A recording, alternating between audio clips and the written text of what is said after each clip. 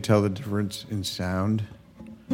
I got my main guitar back, my Kono. It's been repaired beautifully. If you ever need a guitar repair, instrument repair, stringed instrument repair, I know the guy. Anyway, what?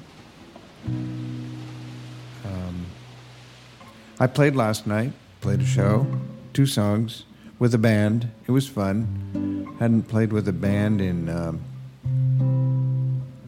I hate to say how long it's been a long time. And when I played with the band before, I only played one guitar on one song. I was just singing most of the time. I played the lead part for the Ramones' I Want to Be Sedated, which went like, that was it. One note. But I did it well. So I wanted to tell you a Christmas story from a long time ago when I was 5.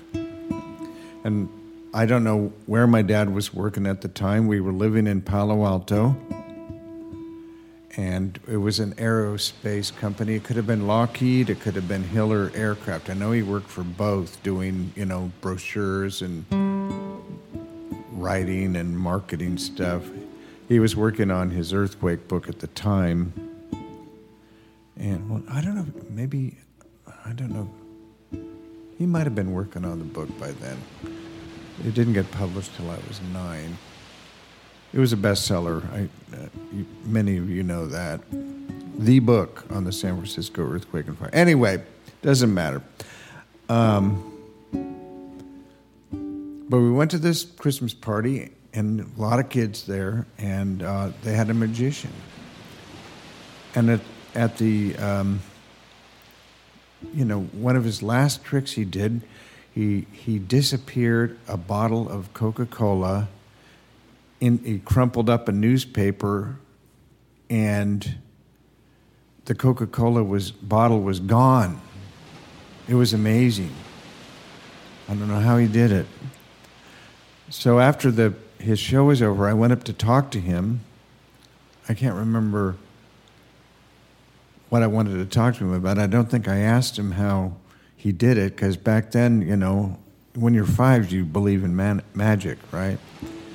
And he gave me the Coke, and I stood there talking to him, drinking this bottle of Coke, and then he gave me the crumpled up piece of newspaper, and he said, "Take this home with you and put it under your pillow, and when you wake up in the morning, there will be a bunny." And I'm telling you, I was pretty excited, and I held on to that piece of newspaper, and of course I told my folks and how excited, it was just amazing. And when I woke up the next morning, the first thing I did was look. When I went to bed, I put it under the pillow, and when I woke up the next morning, the first thing I did was look under the pillow, and there was a little wind-up bunny. I'm telling you, it was a big deal. Magic. And 67 years later, I remember it clearly. So,